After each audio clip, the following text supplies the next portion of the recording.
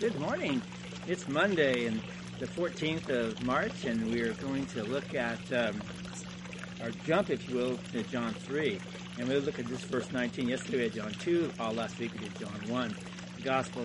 And John's going to focus today in chapter 3 on verse 19, specifically on light has come. This is what verse 19 says. The light has come into the world, and people love the darkness rather than the light. So on July 26, 1945, the heavy cruiser USS Indianapolis delivered components for the atomic bomb, which was dropped on Hiroshima, Japan, 11 days later. World War II was almost over, but for the crew of the USS Indianapolis, the worst was yet to come. 4 days later, a Japanese submarine torpedoed the ship.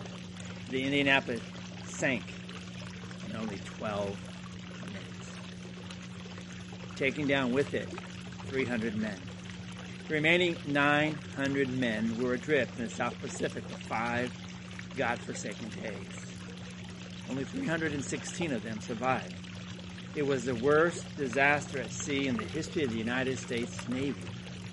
Someone had to be blamed, so the Navy court-martialed the ship's captain, Charles Butler McVeigh. After years of mental anguish, McVeigh took his own life.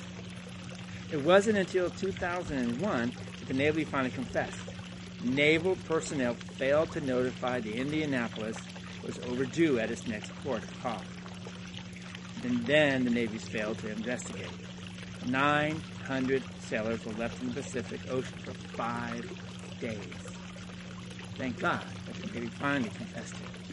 Jesus invites you and me to come out of the darkness of denial. It's easier to keep our skeletons in our closet, isn't it? Christ's light steps into the darkness of our lives.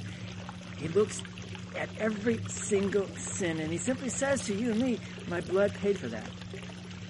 My blood paid for that. My blood paid for that. Why live, then, with regret and remorse? Jesus would say, walk out of the darkness and into your Savior's marvelous light. When it comes to sin, God gives us 5 wonderful words. Confess it. I forgive it. Let's pray. Gracious Heavenly Father, it is amazing how we ourselves walk in the darkness, afraid of the sins that we commit. Lord, help us to remember that if we confess our sin, Jesus says, I forgive it. In his precious name. Confession of sin. Just do it.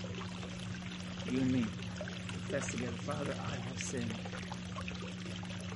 And then share that with their Father. And then say, Lord Jesus, forgive me. It's done. He did that on the cross for you and me. So let's confess it daily. Hourly, minutely, if we have to. Ponder that thought today as we move into the next part of this week. Ponder who you might help by saying, hey, confess it because Jesus will forgive you. Go in peace, serve the Lord. We'll see you tomorrow. God bless.